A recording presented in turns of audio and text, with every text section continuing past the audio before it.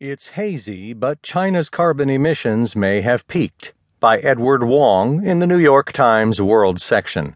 I'm Keith Sellenwright. A year and a half ago, negotiators from the United States persuaded the Chinese government to commit to a deadline for reversing the growth in greenhouse gas emissions from China.